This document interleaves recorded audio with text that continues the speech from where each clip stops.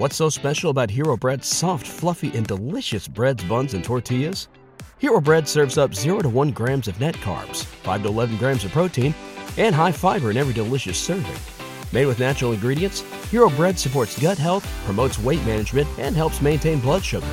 Hero also drops other limited edition ultra-low net carb goodies like rich, flaky croissants and buttery brioche slider rolls. Head to hero.co to shop today.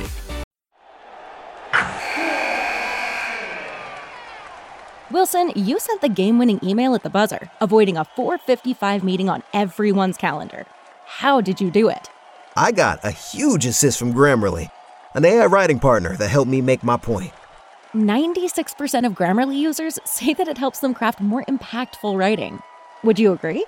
Grammarly helped adjust my tone to navigate tough work conversations. And it works everywhere I write, so I can quickly communicate effectively. Your teammate used Grammarly to summarize an important document, making a 3-pointer. How did he do it? It only took one click. When everyone uses Grammarly, everything just makes sense. You made an incredible slam dunk to end the game.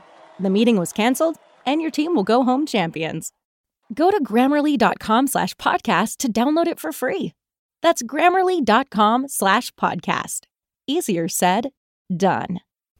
Mike Rowe here with a few thoughts on my favorite sweatshirt, a classic zip-up hoodie that used to be navy blue but has since faded to what the fashionistas call a distressed indigo. It's 13 years old, soft as a flannel bathrobe, and after a few hundred dirty jobs, demonstrably and undeniably indestructible. This is the kind of sweatshirt girlfriends like to permanently borrow, but I've held on to this one because I got it from American Giant. American Giant makes all their stuff right here in the USA so they can control every link in their own supply chain. That matters because when you buy American Giant, you not only get great quality, you create jobs for people in factory towns all over the country. No pressure, but if you give a damn about the business of making things in America, you got to support the companies who are doing it right. Go to american-giant.com/Mike to get 20% off your first order. That's american-giant.com/Mike. Welcome to the Situation Room. Welcome to the Situation Room. Welcome to the Situation Room. Hey everybody, welcome back to the Situation Room. I'm here with my co-host Gabe Ferguson. He's on Twitter at Gabe Fergie. I'm Jordan Coe at Ravens Sit Room. In some senses, it's the same old story here, Gabe. Game coming down to the last minute, less than 2-point game. Needed some things to happen. Didn't break that way for the Ravens again. But in the big picture, really 2 takeaways here, right? One is somehow the Ravens are still first in the AFC North. That doesn't make any sense to me at all. But also, injuries just continue to mount for this team. I mean, we saw Lamar go down. We saw Calais go down. Who knows what their status is going to be. Jimmy Smith, luckily, was a healthy scratch in the sense that he was back home welcoming another kid to his family, so he'll be back. But no, I don't think there were any other major injuries beyond that. But obviously, those are 2 pretty significant ones overall. Yeah, I mean, in a lot of ways, it's kind of like your best player on offense and your best player on defense. And you lost them early in the game. Like, basically, I think they both went out in the first quarter, right? Or Lamar was like early second quarter, like the first play of the second quarter. So, I mean, not having those 2 guys out there, that's tough. And like you said, we don't know what their status is. We saw a high ankle sprain for Lamar, which is, depending on the severity, could be season ending. That's obviously tough for the Ravens. It's tough for Lamar essentially in a contract year. And coming off of a bad streak of games, it's not the way you want to finish the season if you're Lamar Jackson. But, all that being said, like you said, this was a game where the Ravens battled back. They fought till the end. I mean, maybe got a little fortunate with the recovering the onside kick. That was kind of a wacky play. But, they had a chance to win it. And I thought that they really played hard. I thought the offense had a bit of a groove to it in the second half. It wasn't always pretty. There were a lot of kind of, rookie mistakes, so to speak, from Huntley. But I think at the same time, he also played well. There's some decisiveness with him. He kind of played within the offense, and it wasn't all perfect, but they were able to put together some nice-looking drives. And I think it's something to build on potentially with Huntley. I'm not sure if he's going to be like someone that can lead them into like the playoffs necessarily, but he might be able to get you a couple wins. And I think it'll be interesting to see him develop as a guy who's going to be playing several games as a starting quarterback. I'm curious to see how he kind of evolves in that role. Yeah, we were talking about this right before we got on here to record, and I go back and forth about this because, they did fight, and the game was close at the end, and that's really all that matters. And how you got there doesn't make a difference. If Huntley doesn't have the 2 fumbles, the Ravens win this game. And it's not particularly close. So it's hard in that sense to be critical. Like in that sense, you're right. The offense was better than we've seen for the better part of the last 6 or 7 weeks. The flip side of that coin to me is that this Browns team is just not a very good one. Like the 2 touchdowns the Ravens allowed in the first half, one of those was a little bit official aided in the process, but generally speaking, they were just not. They weren't able to stop the boot action. It let Cleveland get out far enough, and that was enough to win the game. But this Cleveland team is not going to win a playoff game. This Cleveland team is not going to beat any kind of playoff caliber, genuinely decent team. So how do you measure how good the performance was when you have 4 fourth down conversions in the process of all this to get to that process? You also had a recovered onside kick. Yes, they were better, and yes, there were opportunities there. Especially if we didn't have what we ended up seeing from Huntley in terms of those fumbles. But I don't know. I'm halfway. I could be persuaded either way at this point. Well, I'm not like super optimistic about this Ravens team or their outlook for the rest of the season. I mean, I want at some point like there's only so many injuries that you can overcome. The Ravens are looking at 20 players on IR or something close to that. And if Campbell and Jackson don't go in IR, they're going to be out probably. I mean, I don't know about Campbell. Jackson's probably going to be out at least 3 weeks, I would imagine. High ankle sprains are always a pretty significant turnaround time. So what can you expect from them? I don't know. In terms of division winning is possible. The AFC North right now is not good. There's a lot of teams that play well in spurts and then play really terribly in spurts. We've seen that from the Steelers. We've seen that from the Bengals. We've seen that from the Ravens.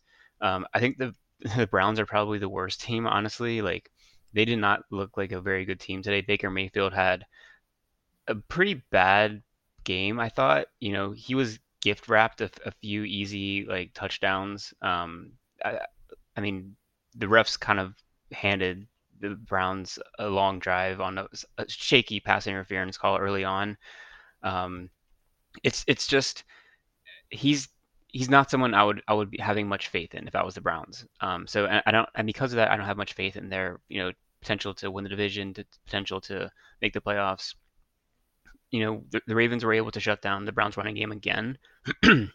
Mayfield averaged 5-point-something yards per attempt. It was not a good performance by them. And this is also a Ravens defense that's missing a ton of starters. It's missing a lot of players, and they were able to shut the Browns down. And maybe they just have a good idea as to how to beat the Browns. But it was a pretty good defensive performance overall.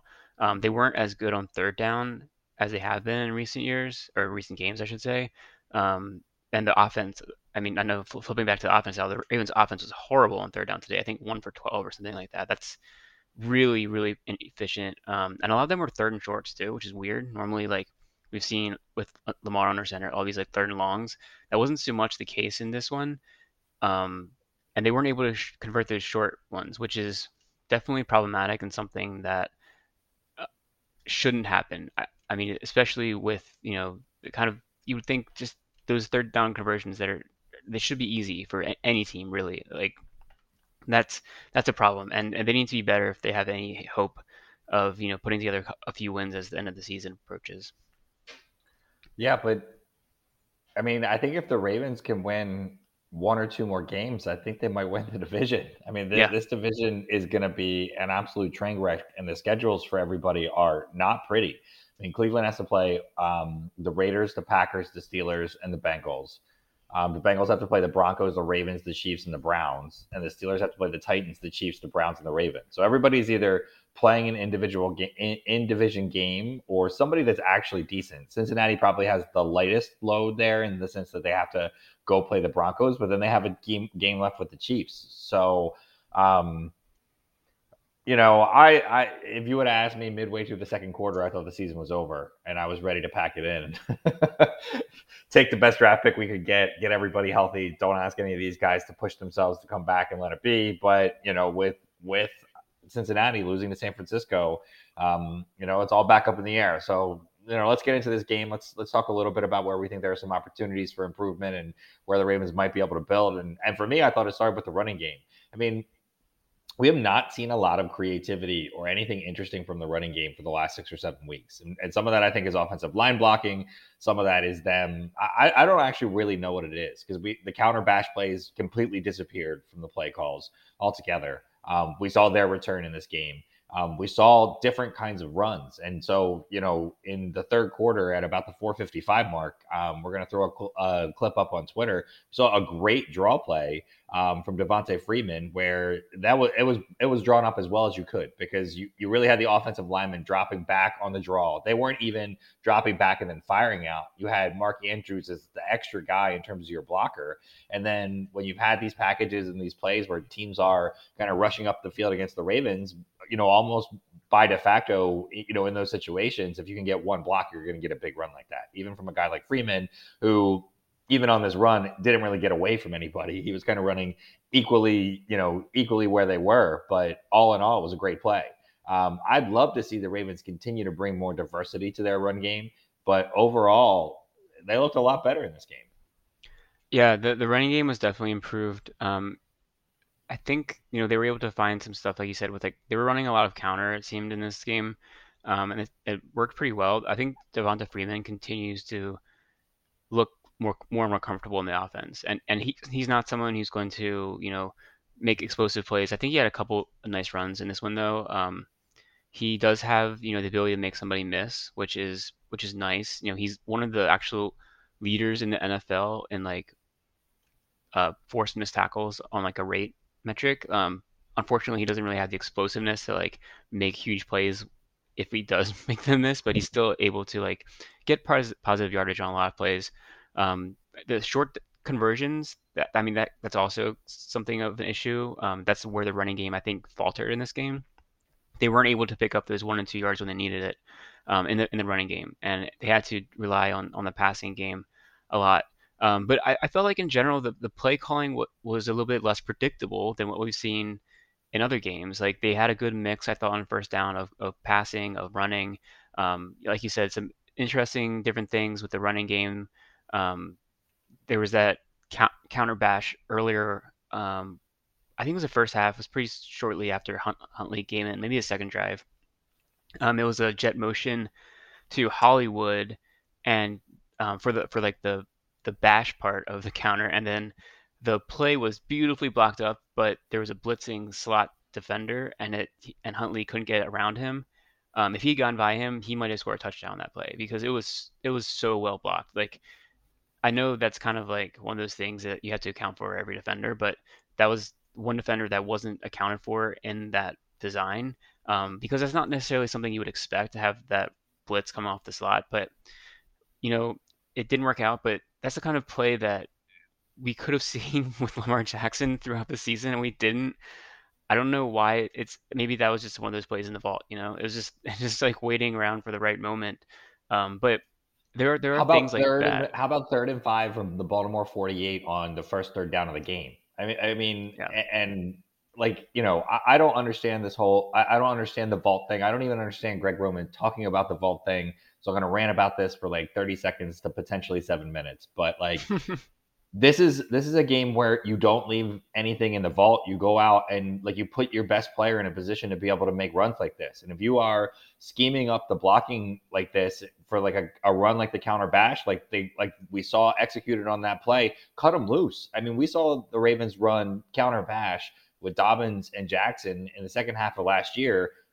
I don't know, 12 plus times a game. So I don't know what they were holding back for. And some of the third down play calls, the first 3 third down play calls were just miserable for the Ravens overall. So I do think the balance got better. I think that, when Greg Roman has to call a lot of passes, he does a good job of mixing in those kind of like counters, draws, like the different types of runs overall. Sometimes on second downs, they get a little ugly, but like the second and longs it's not even a draw. I don't know what they're trying to do on those sometimes. But overall, I thought it was better.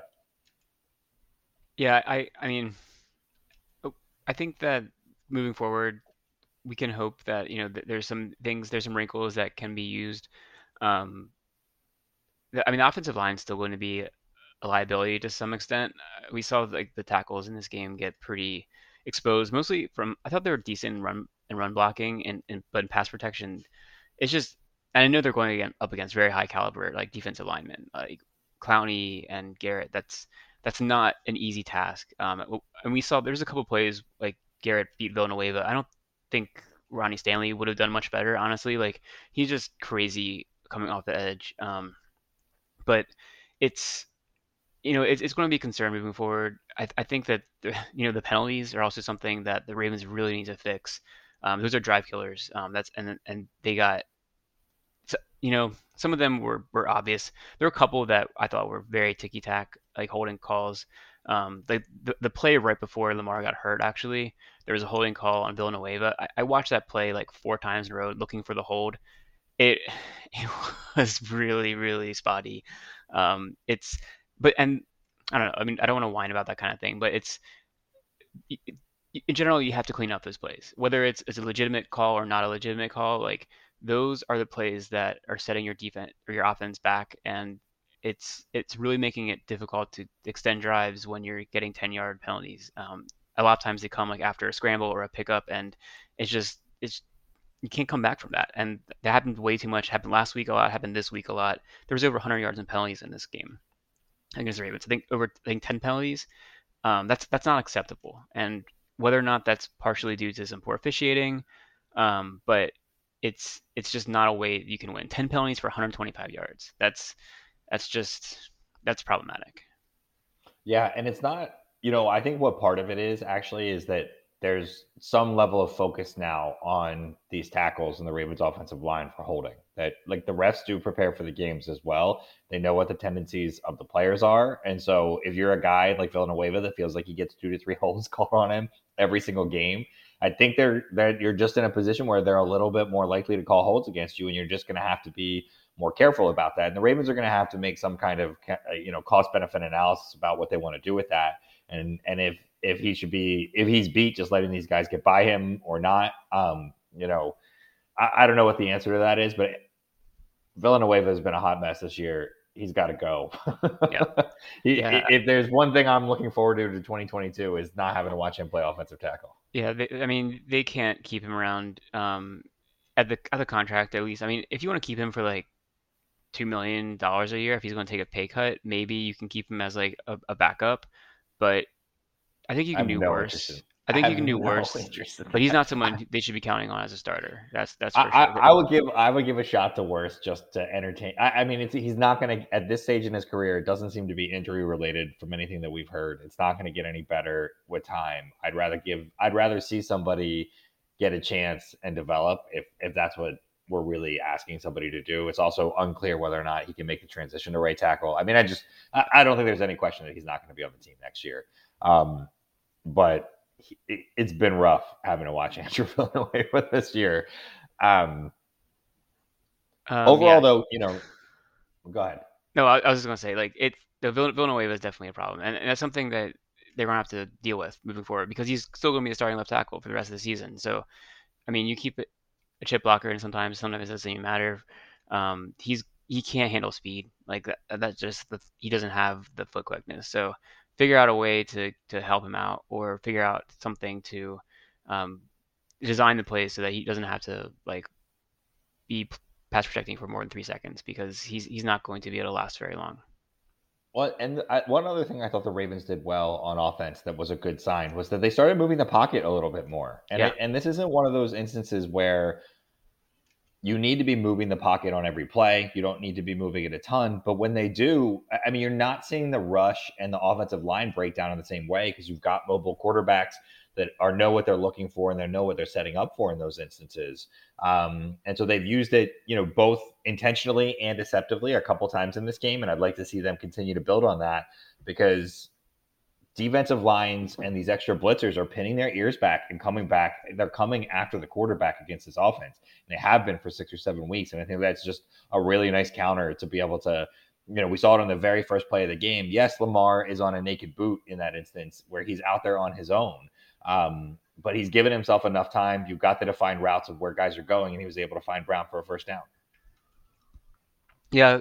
Let's talk a little bit about the defense because I think that they continue to be the bright spot of this Ravens team. They've been really what's held them together over this stretch of really poor offensive play we've seen over the past month and a half. The defense has been one of the, a really bright spots, I think. We've seen positive play out of outside linebackers. We've seen in this game, I thought we had some positive play out of the secondary, even though they've been depleted. What Chris Westry, he got called for a couple of penalties. I mentioned earlier that pass interference that was bogus. He should have been honestly an offensive pass interference call. But I thought he held up well in this one.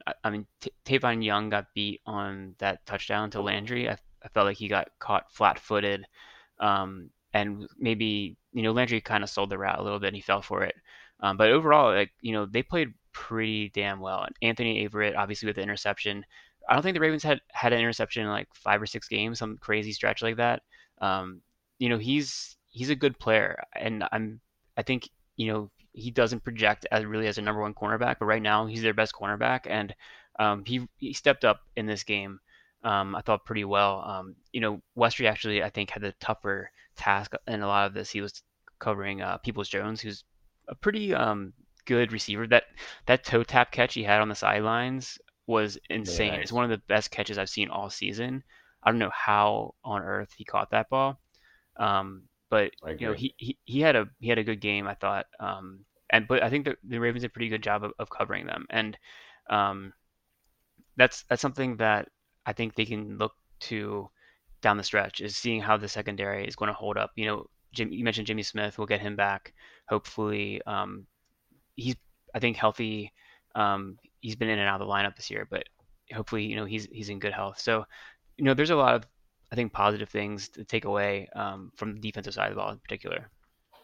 Yeah, and we continue to see the kind of Owe, Bowser, Houston combo be really effective and deceptive in terms of what they're doing, in terms of bringing the pass rush. It's been really nice to see that, and the run defense has really tightened up. It's really tightened up a lot, and a lot of props to Broderick Washington. I think he's going to be a key defensive line piece moving forward. He has looked, in the games that he's gotten significant reps, and I hate saying this, he's looked as good or better than Madubuike has. He's showing up on film. He's playing a different role. He's being asked to do something different, but his run stuffing ability and his ability 2 or 3 times a game to generate a pressure. He's the one who knocked Mayfield out of the game, for a little bit. But overall, he is been surprisingly active and a part of what the Ravens have been able to get from him when he's been on the field. It's been nice to see, because I think the Ravens are going to see a big overhaul, with Campbell at his age, Brandon Williams on his way out. They're going to be overhauls on the defensive side of the ball. We can continue to see Patrick Queen play really solidly. I thought, again, they're still not asking him to play on third downs. They're not asking him to play on significant passing downs, but he's been good in pass coverage in the downs that he's been in for, and he's been good against the run. So, adding all that in, and on top of that, Cleveland scored a defensive touchdown. So the overall performance was even a touchdown lighter than what we saw. If that touchdown doesn't happen, and obviously you can't undo that, but if that touchdown doesn't happen, then the Ravens win this game. And largely on the backs of the defense overall. Yeah, and one other guy I would shout out is Justin Ellis. I think he's played really well in the role that he's been asked to fill, kind of as the backup nose tackle, but he's actually been a starter for much of the season because Brandon Williams has been sidelined. I think he's played well, pretty much all season. He's not like a huge difference maker, I don't want to say, but just someone who's reliable. He's solid against the run. He's not like a pass rusher, so to speak, but he can push the pocket a little bit. And it's nice to get that kind of production out of someone who's like just on a veteran minimum kind of deal. So I don't know if he's someone the Ravens will look to continue to like bring back on like a 1 year kind of situation.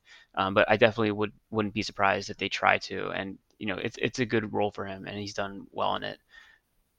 So yeah, and there's one of you talked about the outside linebackers, and I thought they played actually a really good game. They were consistently getting some pressure on Mayfield. I mean, the sacks weren't necessarily there, but he was flustered a lot. And there's one play in particular that really caught my attention. It was in the fourth quarter. It was a third down stop that the Ravens got, and they did a thing where they ran. It looked like they were maybe bringing 5, but Bowser dropped into coverage. They were actually in man coverage, and they just rushed 4. And Bowser like dropped really nicely to double on Landry, who was obviously the first look for Mayfield. Mayfield didn't have that, and he rolled out to try and extend the play, and then Bowser got shot out of a cannon and chased him down for the pressure to force Mayfield to throw the ball away. It was just, I thought, a really well designed play. It used Bowser's ability to drop in coverage exceptionally well, and then from coverage he was able to rally to make the pressure and get the third down stop. It was just a really impressive play, good play call, and that's the type of versatility that a player like Bowser brings. I think he's super underrated. He's always been an underrated player, but now that he's getting more playing time, he's really showing how good of a defensive player he is for the Ravens. Well, and one of the things that I really liked on this play in particular as well, this is where the Ravens cleaned up how they defended the boot action. Because basically what they were making the edge guy do in the first half was decide whether he wanted to come after Baker and pressure him or whether he wanted to cover the defender. And so, or cover the, like, whoever was kind of releasing out into the flat. So it was Hooper, it was Kareem Hunt. They were just picking up 6-7 yards in like decent chunks every time they would release, because the edge guy would come towards Baker and he would get released. This isn't quite the same because we didn't get the boot action. But what you see on this play is everybody is taking an eligible receiver. That's why you see Chuck Clark in this play. He's taking that tight end. Yep. So Houston on the right side isn't asked to do that, right? His job then is to continue to go after Baker if he does leak out to the backside on that. Once the Ravens cleaned that up, it essentially took away the remainder of what Cleveland had going on offense. And that was a really nice adjustment from Wink, and not a let's implement cover zero because we can't figure out what we need to do kind of adjustment for the Ravens overall. So it was nice to see that. It didn't make a lot of sense to me why they didn't have that kind of figured out later. It seemed like they started letting the guy rush the passer, then they flipped that, and so like Owe and Bowser were releasing back with the receiver, and then Baker was just rushing up the field and picking up 4 or 5 yards the same way. So this was a really nice counter to that, I thought, overall. Yeah, I think that Wink definitely had a really good game plan for this. The adjustments he made were good, and I've been critical of him at times this season, mostly because of the cover zero blitzes. I feel like are asinine, but it's good to see him actually have impressive schemes and plays for particular teams. I think he has a good pulse on what the defense can and can't do to a certain extent, especially when they've been like limited in their personnel. He hasn't put too much on their plate in this game. Like, I don't know if there was a cover zero once in this one, which I like to see. So they were depleted in the secondary. They were depleted somewhat in the defensive line. So he kind of like cut it down a little bit. There was a little bit more zone, I thought. And when they were in man, I thought they were effective in man as well. So overall, I think the defense, obviously, if the Ravens are going to have any kind of run, I mean, we talked about Huntley having to play well, but the defense is going to be the reason why they get some wins, because they're playing at a high level, I think. So this is a perfect segue to start to talk a little bit about the offense, because the idea that they played less cover zero because they don't have the guys to play cover zero, I think is important. Also, Brandon Stephens needs to catch that freaking ball. Like the one interception that he would have caught at midfield, he had it in his hands, I think, 3 different times. 3 times. It might have just been twice. It just felt like it was 3 times. I don't know. That one drove me absolutely bonkers of everything that happened in this game. Like, it was kind of like last week in the Pittsburgh game when Queen had the interception that got overturned by that really ticky-tack call as well. It just seems like that's how the Ravens season is going. But the point I was trying to make here was that there are intentional adjustments that have to happen in terms of how the defense operates because of what personnel looks like. I want to talk a little bit about whether or not we think that's happening on the offensive side of the ball right now as well. There's a lot of talk in the Co household between me and myself about the complexity of the Ravens offense, that it takes 10 to 12 seconds minimum to get the play call in to Lamar. It takes him 6 to 7 seconds to look at his play sheet to get the call out to everybody, get everybody up to the line. And then there's 6 seconds of baked in motion into the snap. So the Ravens basically have no additional time to read the field, to make decisions, to make adjustments, kind of at the line of scrimmage. Everything is then designed to happen in front of them on the field. Everybody needs to read the same thing in terms of what they're seeing, the route combinations, the adjustments, all of that have to then happen in sync, live, and in real time because of that, right? And so if anybody misreads anything, the whole thing goes to shit, right? My question is, with Huntley being in, do they take some of that away, right? So are they now getting the play calls in quicker? The routes are more defined, and they're trying to pick specific matchups in those instances to go and win in those matchups. I would say that I think the evidence is there that is what happened. We're going to show you a couple of plays on Twitter that I think are examples of that, but I want your reaction to that first, Gabe. So I actually don't think the offensive design looked much different from what they've done with Jackson. I think they pretty much called the same. Maybe they called some plays a little bit differently, but like most of like the routes that I was seeing were the same. What I thought was different was I think that Huntley is more decisive, and I think that's because he has to be. He probably isn't the talent. He definitely isn't the talent that Lamar Jackson is. So I think that he was basically told, this is what you should be looking at. If it's there, do this. If it's not, do that. He's not given maybe the kind of I don't know, the breadth of options that Lamar Jackson might be. And he was, I think, coached to just make the first read or second read and make quick decisions. He seemed like he was, if there was a blitz coming, he was going to his hot read immediately. He wasn't trying to do like the extend the play, like scramble around for 5 seconds like Lamar likes to do. He was just working within the way the offense is supposed to work, for good and for bad. I think there was times where he made the read because it was the correct read based off of what he was seeing, but it didn't do anything. Like you weren't getting anything on this play sometimes. But on the other hand, I think he was, able to take some opportunities that Lamar Jackson has been hesitant to take, especially like throwing downfield. We saw Huntley complete a couple of like long passes to Bateman because he had one-on-one coverage with his top receiver, and he had the faith in him that he could come down with a pass that was well placed. I thought both the passes, like both the deep passes to Bateman, were well thrown balls, but he also had the trust in his receiver to go and make a play. I feel like Lamar Jackson doesn't always cover or throw to that receiver. Like when there's a guy one-on-one coverage, unless he sees Hollywood Brown with like a step, he's not throwing that ball. We haven't seen him make those downfield throws to Bateman at all this season, and those routes have been there. So it's not like Huntley is doing anything differently, I don't think, and the routes are the same. It's just Huntley's more willing to take some of those throws because it's like that's the first read. It's somewhat open. I'm just going to take it. I think that was something that I saw in this game. It wasn't so much doing anything differently, but maybe just coaching him and telling him, if it's there, take it. Yeah. So conceptually, I don't.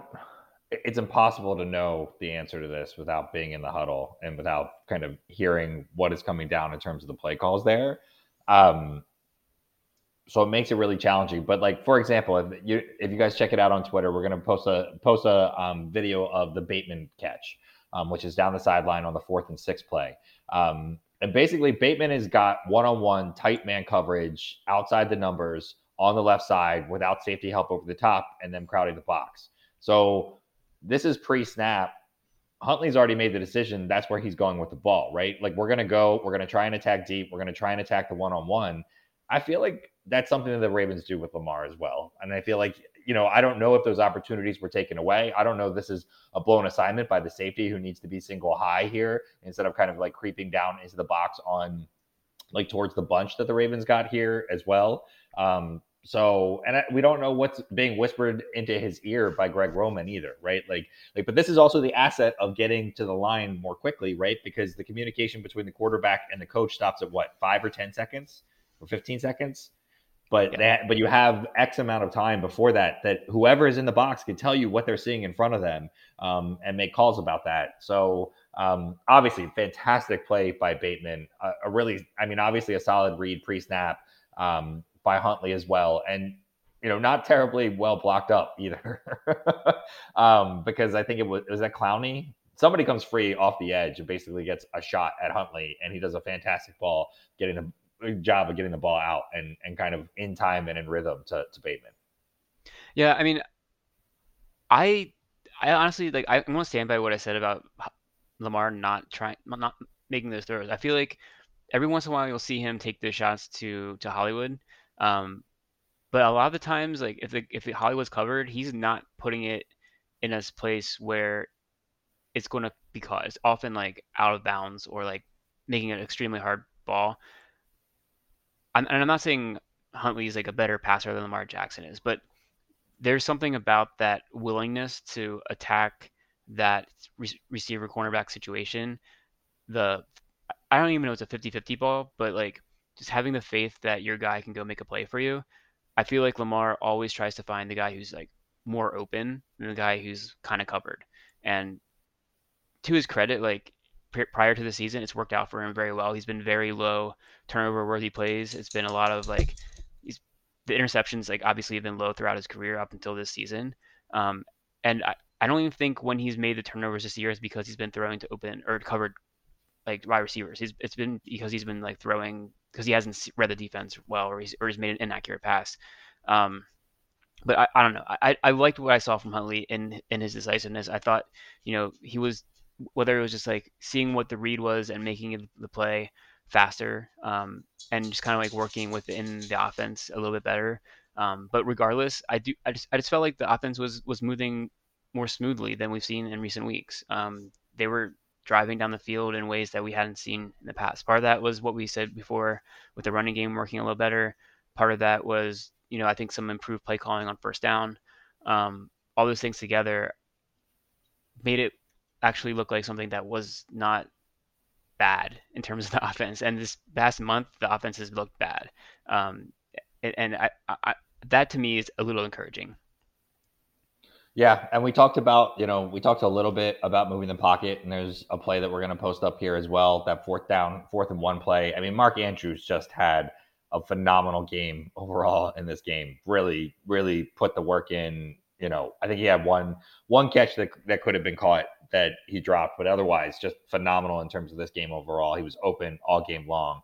But to me, I just like them. I like them moving the pocket here. I like them kind of taking that approach of moving the pocket from shotgun, like moving it to the short side of the field, which they might, like the other team might not expect, and having 2 receivers on the far left side of that formation to really hold and keep it honest, and hold that extra safety up single high. It's nice to see the Ravens kind of trying to find a way to work some of this stuff in. And I guess we've seen some of these plays with Lamar, but either way, it gives you a nice option to throw or run in some of these decisions too. So I love this play, and I feel like it's something that the Ravens should do a lot more often. It's something that I'd call it the Tyreek Hill, Patrick Mahomes play, because we've seen the Chiefs do this over and over again, where you roll out the quarterback towards the receiver as the receiver is doing like this kind of like speed out, and it's basically unstoppable from a defensive standpoint. This play was actually probably better covered than I've seen it in a lot of instances. And Andrews just came up, and Huntley had a well-thrown ball. Andrews made the play. But that's the kind of play that on a 4th and 1 or a 3rd and 1 or 3rd and 2, they should be doing that more often. Roll out your quarterback, get an easy maybe levels concept. You have a high look, you have a low look, you can run with it if needed. I think that's the kind of play we could use more. It's a simple thing, but in those situations, it can work really well. So I love that play call in that situation. There were some other plays that I really liked.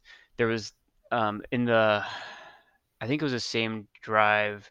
Oh no, it was a drive. I think it was around the 7 mark in the fourth quarter. It was a 3-and-out for the Ravens, and the third down play. It was, I thought, a really good play call versus, because they've been showing man coverage a lot on third down and blitzing. They call like a mesh concept, and this is what I was talking about a little bit earlier with Huntley kind of being very decisive. I thought this was one where he wasn't decisive. I don't know if he didn't read it well, but I think he got flustered. There was a free rusher coming at him, and instead of waiting for the mesh to happen, he did kind of the Lamar Jackson thing and like ran backwards and just threw the ball away, and was charged for intentional grounding. But if he had stayed in pocket, there was Andrews coming wide open across the field. It was a perfect play call in that situation, and it probably would have been a huge play if he'd just been able to, stand in the pocket a little bit longer. But that's the kind of thing I like to see, and while it didn't work out in this one, that was the proper play in that situation. And I think that's the kind of thing I want to see moving forward is having plays that make sense based on what the defense is doing, the tendencies that they're showing. You can come back with a play that can attack that specific idea.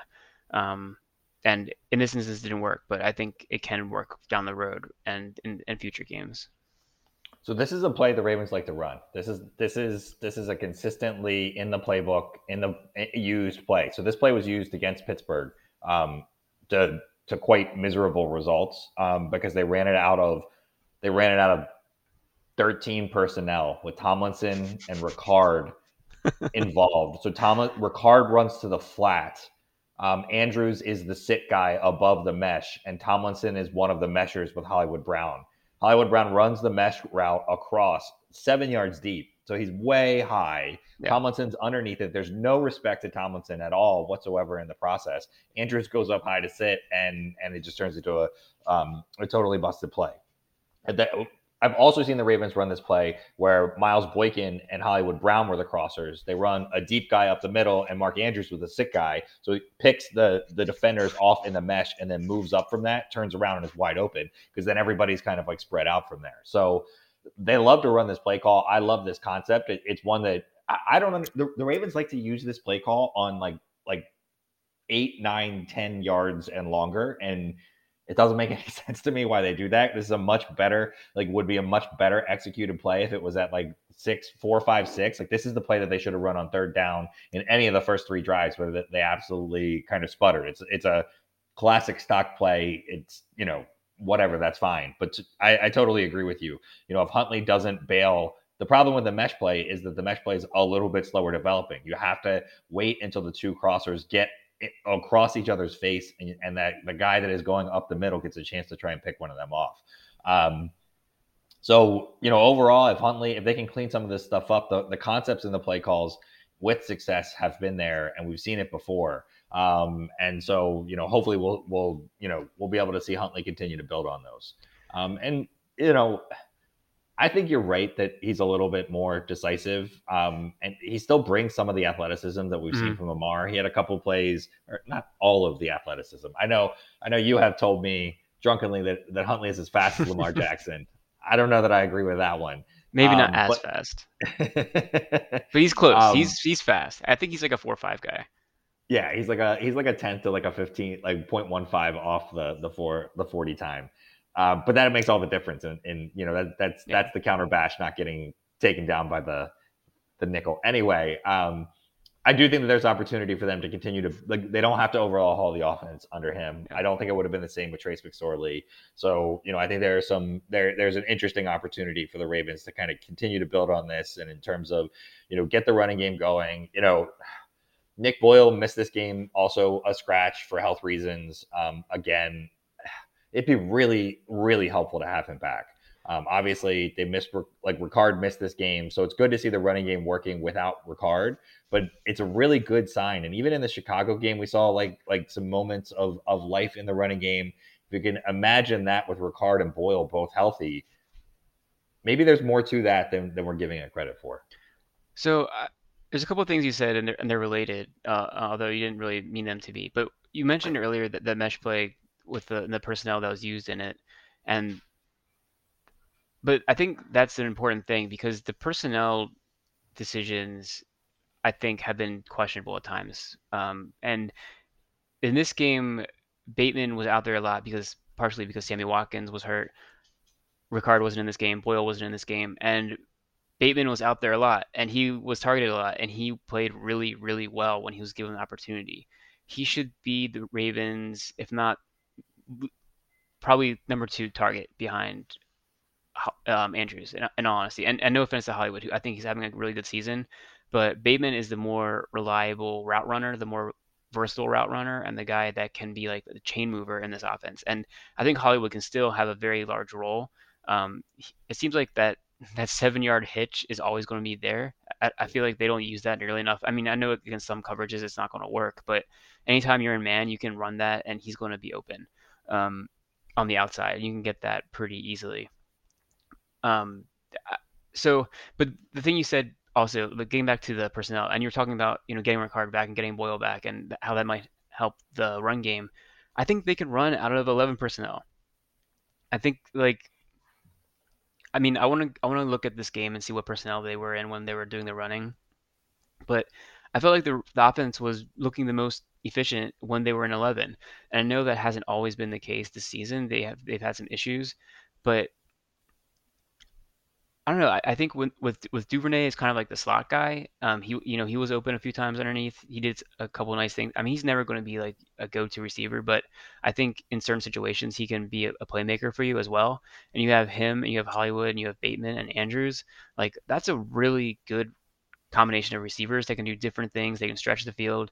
They can get open underneath. They can win it against man coverage in terms of like Bateman and Andrews. And like you said earlier, Andrews was open throughout this entire game. Like he had a fantastic game.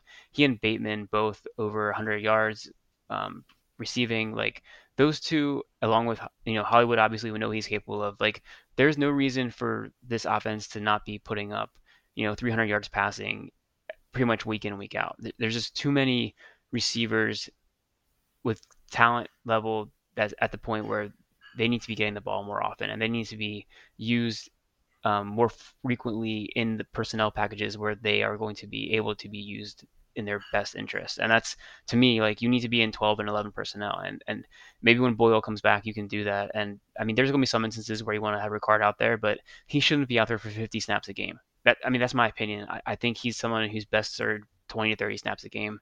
And he just limits what you can do. When in Pittsburgh, he ran 13 routes. Like you don't need to have Ricard run 13 routes. It's just he's not being utilized in his best way there. It's silly.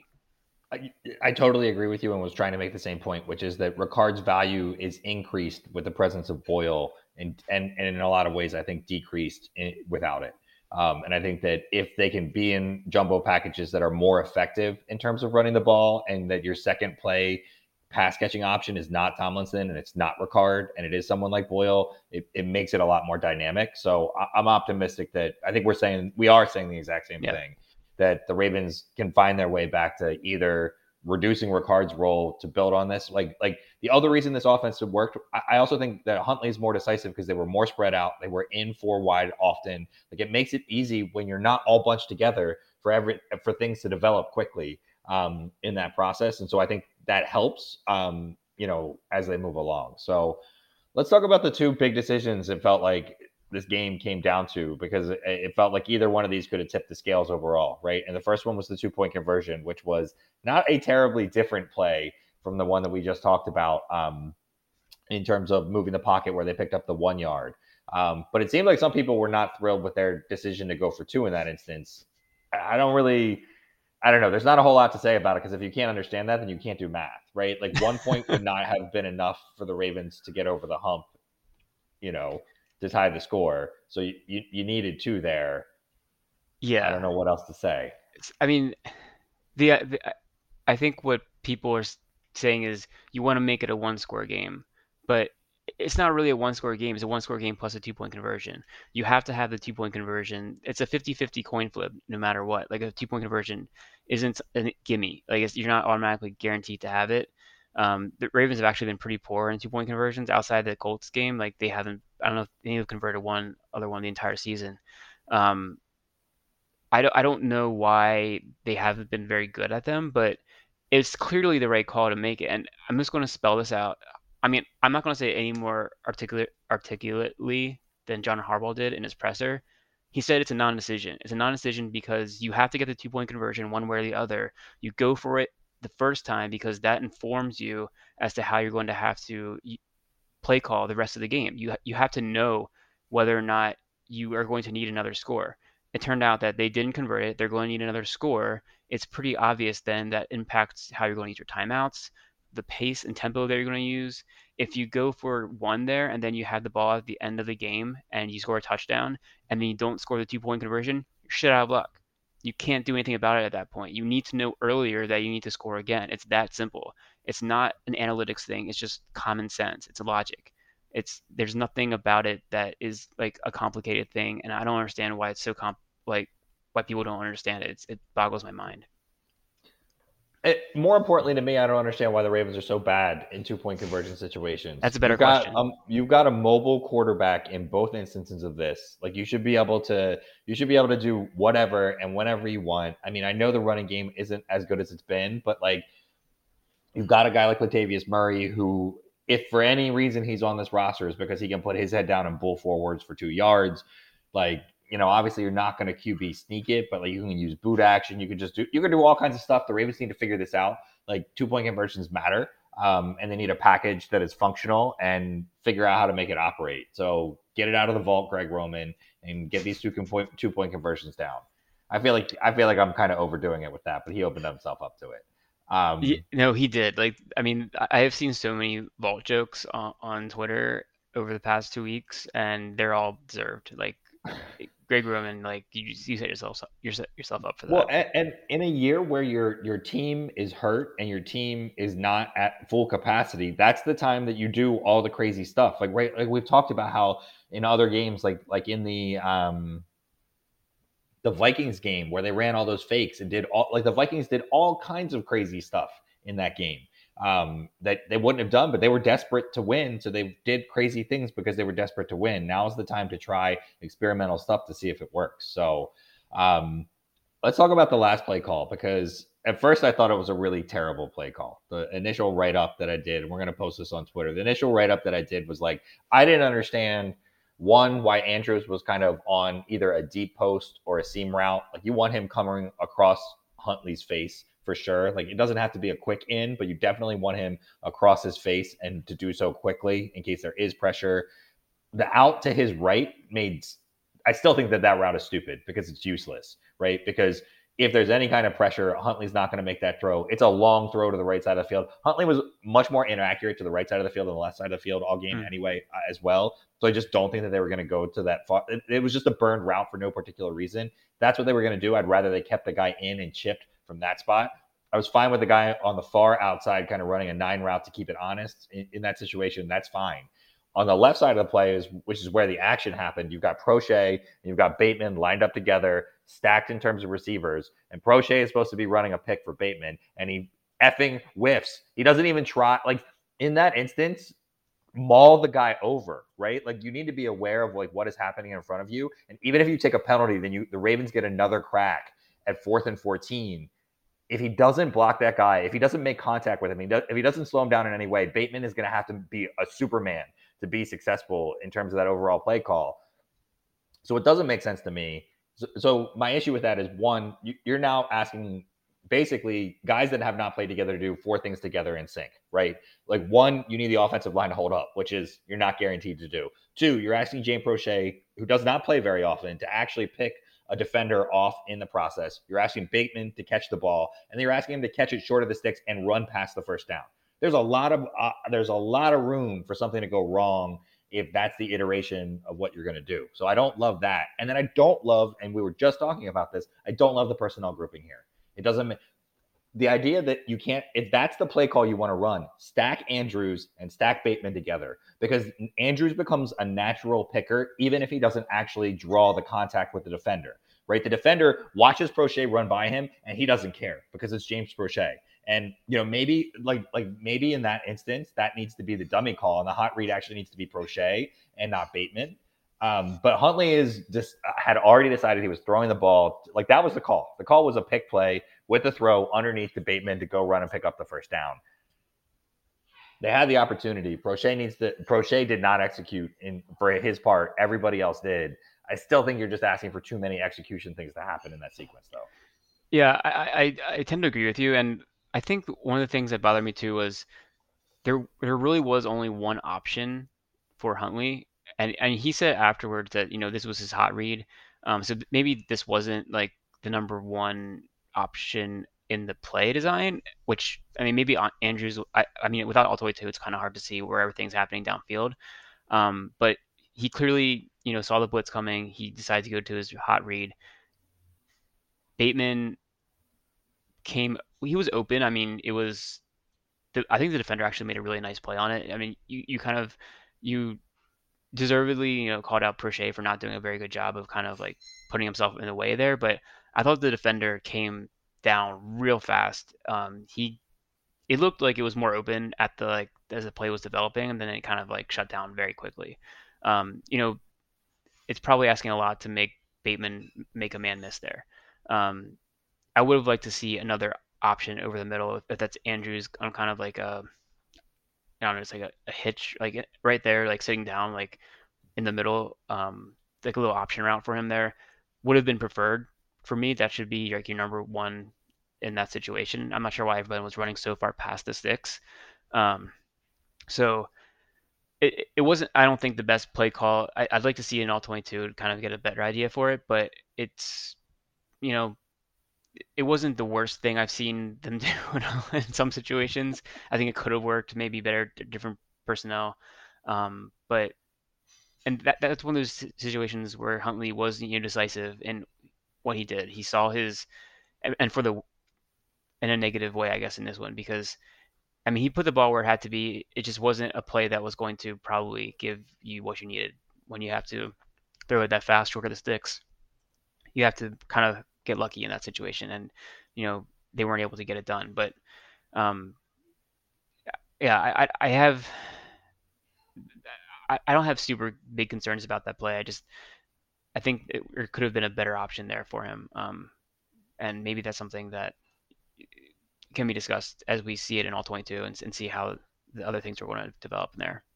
A couple other things that I didn't really particularly love about this play. So Bateman could put a massive double move on this defender if he chose to, because he doesn't break immediately into his route and run under Prochet. And I don't know if he was supposed to, but he's like, the reason that the defender can break on that route is because he stops. He literally stops and turns and pauses for half a second, 3/4 of a second, and then he breaks into his route. So the defender then has the advantage because he knows what's coming. That's when Prochet just needs to run through the guy. Like he just needs to concede and run through the guy. That kind of bothers me. But if Bateman fakes the inside of that route and just goes up the sideline, he's going to be wide open for an absolute touchdown.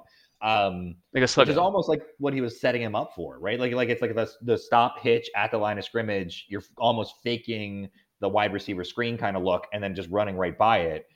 So I don't know if he ran the wrong route there, because if he's immediately running a slant, he probably gets under Prochet a lot more, and there's more traffic right around the 49 and 50 yard line, because that defender is not coming north to south. He's now coming east to west because Bateman is already up across the field. That would explain why Mark Andrews is running a seam route or running something up to the outside, because he gives the inside leverage to the defender that's on him as well. So that middle linebacker or safety or whoever's on Andrews shades to the inside of him. He lets him and doesn't try and get inside of him. I'm guessing not to create too much traffic. So again, I don't think, I think we all agree that it's not a terrible play call. It's not your best players execute. This is not your go-to 4th and 6 for the game moment play call, I think, as well. And this is not because I'm trying to get on the vault thing again, even though I am a little bit. But like in this moment, and I felt the same way about the 2-point conversion that didn't work against Pittsburgh. It's like you have plays in those moments that you think are absolutely going to work, right? And that there are no mechanics and there are no parts of that you feel like aren't functional in that process. And yes, you don't have Lamar Jackson in here, so maybe that changes the dynamic there. But this didn't feel to me like the play that was going to happen. So I don't know.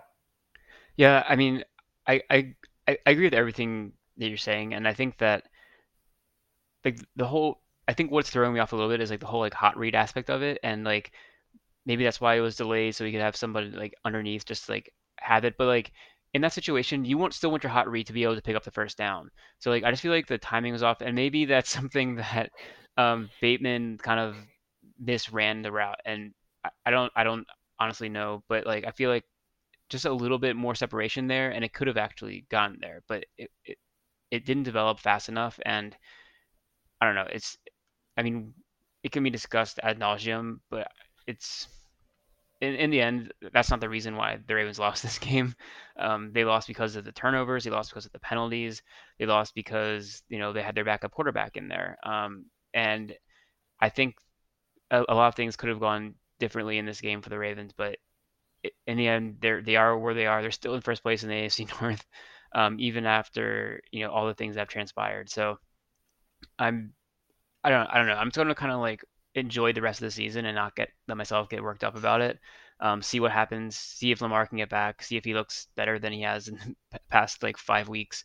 But I'm also curious to see Huntley. I think there's a lot of good things we saw out of him. I think he can, be an interesting player for the Ravens, both this year and in the future. I think he's one of the better backup quarterbacks in the NFL, honestly. Yeah, can the Ravens trade him down the road for a draft pick? I mean, this is the Lamar show, right? Like we are, whether he's in. I mean, to the Ravens' advantage of this year hasn't gone the way that we wanted to see it go, but he's going to sign a big contract. He's going to be here for a long time. There's just hands down no question about that. So any added value to Huntley, whether it's a future comp pick or an actual value of a traded player. I don't think the Ravens would ever trade him, even if they could get a second round pick for him, because then they'll tell themselves, well, something happens to Lamar, we need him here to like that's worth it. I don't know that I would agree with that logic, and I don't know that they would do that either. Kind of putting words in their mouth, but I would love to see. It'd be nice to see him, like you said, establish some value. There are going to be some decent defenses down the stretch here. The next 3 are actually decent defenses. The Steelers have looked awful, pretty much all year. So we'll stick that in there. But it's a home game against the Packers next week. They're playing the later game. They're playing right now. So maybe that's the Ravens' advantage by a few hours to get them traveling. Hopefully they can tighten this up, catch them on an off week. It'd be a huge win if they can beat the Packers next week. And I think if they could, probably cement their ability to get to the playoffs, which is really bizarre to say. Yeah, I mean, the Ravens have been good at home this year. They've struggled on the road. So, and by good, I mean, I'm just looking at the record. I think they have only one loss at home. So this is a game that's winnable. I mean, the Packers, I do think they have a good defense. And obviously they have a really good quarterback. They have some playmakers on offense, but they also have a sketchy offensive line. So it might be a place where the Ravens can take advantage of that. But we'll have to wait and see. I'm just going to try, like I said, enjoy it week to week. See what they're capable of doing against an NFC team at home. They have that crazy NFC win streak going. Unfortunately, obviously without Lamar Jackson, it's not quite the same. But it'll be fun to see a different team come into Baltimore. We haven't seen the Packers in a while, so I think last time they had their backup quarterback. Last time they played, it was I forget the guy's name, but anyway, it'll be interesting to see how they can perform in a game that could be important for their playoff survival. Like I think any win that they can get is going to be important. Yeah, if they can pick up 2 wins, regardless of against whom, I think that will get them in. So obviously, ideally, that's the Bengals and the Steelers, because then you've self-eliminated your competition in the process. But I think you're right. We got to try and enjoy it. I have not enjoyed watching this team very much over the last, let's say, 1, 2, 3, 4, 5. Like the Dolphins, the Bears, the Steelers, and the Browns game, where part 2 were all not very enjoyable. Browns game part 1 was kind of enjoyable. So hopefully we can find our way back there. We'll see something nice from Huntley. Thanks for joining us in the Situation Room. He's at Gabe Fergie. I'm at Ravens Sit Room. We'll see you next time. What's so special about Hero Bread's soft, fluffy, and delicious breads, buns, and tortillas? These ultra-low net-carb baked goods contain zero sugar, fewer calories, and more protein than the leading brands, and are high in fiber to support gut health. Shop now at Hero.co.